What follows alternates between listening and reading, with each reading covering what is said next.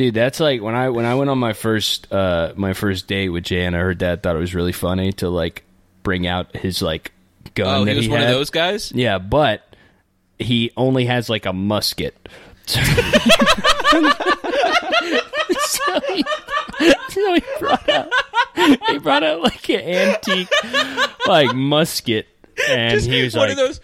yeah, like, he better. And he was like, he like couldn't keep it together. He was laughing so hard. That's a really good bit. Yeah, bring it back all right by 9 p.m. or you know what's gonna happen. Like, what are you gonna fucking take 2 hours to load a musket and then shoot me and then be like the most famous guy ever because you killed a guy with a musket? Yeah.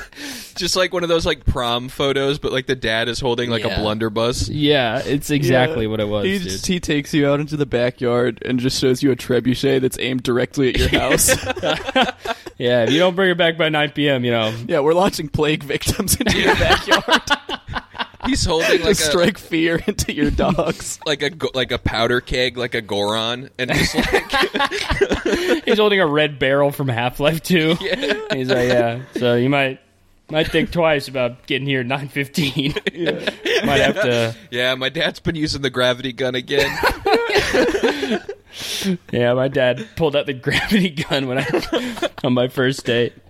He said, "Hey, if you don't bring it back by 9, I'm going to be shooting one of your friends at you with this." Yeah, I'm going to pick up your car. He puts thrusters on you and is like, "Hey, man, if you're not back by midnight, I'm pressing numpad 5. You're out of here."